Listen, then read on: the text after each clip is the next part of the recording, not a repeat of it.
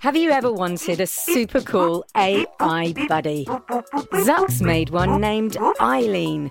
And she's full of surprises. And guess what?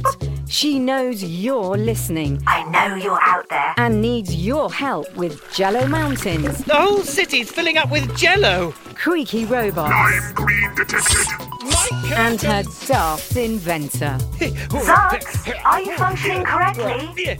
Tune in to A to Z, a fun new adventure series from Gen Z Media and the creators of The Res.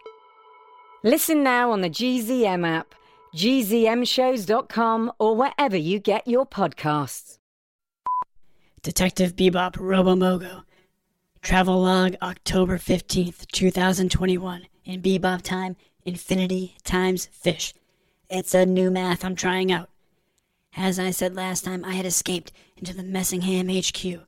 I thought I was free of all the weird clones in the basement, but I was followed. And I'm here now with one Jonathan. Hi! Shh! Don't say anything. You're going to attract attention. Now, as I was saying, me and Jonathan. Hi! Oh my goodness. Do you really have to do that? I'm just happy to be here.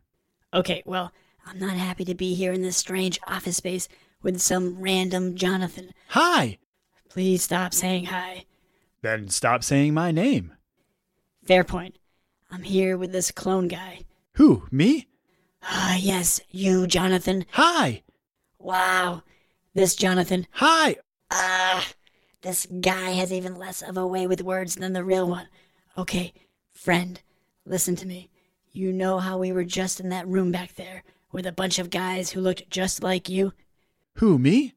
Yes, we need to find one more guy who looks like you, but it's not any of the ones back there, and we need to do it quietly. So please don't say anything unless you need to, okay? So we're in an office building, right?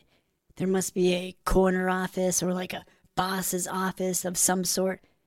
Don't say anything, but please just point the way. The Jonathan clone tilted his head. I've seen this look many times. It's Jonathan's puppy dog look, when his little brain is thinking really, really hard. Eventually, the clone seemed to snap out of it and pointed a single, pale finger to a bank of elevators across the floor. Okay, I said. We need to go to the elevators. All right, let's go. I led the Jonathan clone out from behind a desk, and we moved swiftly and quietly through the aisles of empty cubicles. There was no one on this floor. My desk is over there. Want to see it? Asked Jonathan. I did not. I tugged on him as we plowed forward toward the elevators. Why do you even have a desk? I whispered. We all have desks, said Jonathan. We all work for the big Jonathan in the sky. I shivered. That must be Baron von Messingham, though I didn't like to think of him as a Jonathan.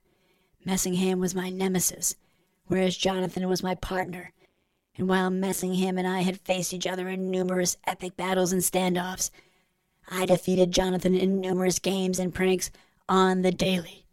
If Baron von Messingham was a Jonathan, and I hadn't yet defeated him completely, what would that say about me? Hold it right there! I nearly screamed. I was so surprised to see a small robot appear between the cubicles. We were a mere 4.196 meters from the elevators, by my quick calculation. What are you doing away from your desk? Asked the little robot. It was addressing the clone. And what are you doing on this floor? This is my floor. The horror of what I was witnessing washed over me. The robot in front of me, though I hate to admit it, looked just like me. It was a little less shiny, and it was missing a little verve, a little sparkle, that je ne sais quoi, or some other French word that makes me the marvelous me that I am. I'm helping record a podcast, said the clone. The other me, the clone to Bebop, looked at the Jonathan clone as if that was the most ridiculous thing that he'd ever heard. I recognized that look well. It was how I looked at my Jonathan 100 times a day. You are a ridiculous person, said the clone. I laughed at that, and the clone did too, and I realized that probably the best friend I could ever have is a clone of me. "And what about you?" the other Bebop said to me. "Is he from your floor?" "Oh, yeah," I said. I guessed quickly that each floor had a Bebop clone on it, probably as a guard or manager or something. Definitely a boss. "He got away from me, so I'm just taking him back now," I said. "Good," said the other Bebop. "The boss doesn't like it when one of these guys fraternizes with the other clones." I know that I should have just played along, that the safest and quickest way through this situation would have been to just laugh and nod, but the very idea that a Bebop could have a boss, and that the boss could be a Messingham, it was too much for me to take. "Well, it's not like we care what the boss thinks, right?" I said. The other Bebop looked at me. I could tell immediately that I'd made a mistake. He spun around and zoomed over to the wall, where there was a red button in a glass case. He lifted up the door on the case and slammed the button. "I know who you are," said the Bebop, "and you're going to get what's coming to you." I hope you'll understand that I cannot tell you what happened next, not because I can't remember, or because it is too violent or gruesome to recount. Put simply, I disabled the cloned Bebop, and I cannot tell you how I did it, because I used the same vulnerability that would make it easy for any enemy of Bebop to disable me. This is top secret info that no detective, or robot, or detective robot would ever share.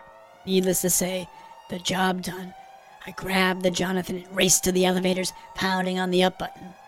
The elevators opened and we jetted inside. As they closed, I saw a room full of Jonathan speeding toward us. Well, not speeding exactly.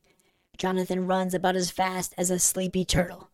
But as the door closed, one Jonathan made it there and stuck his hand in to try to keep them open.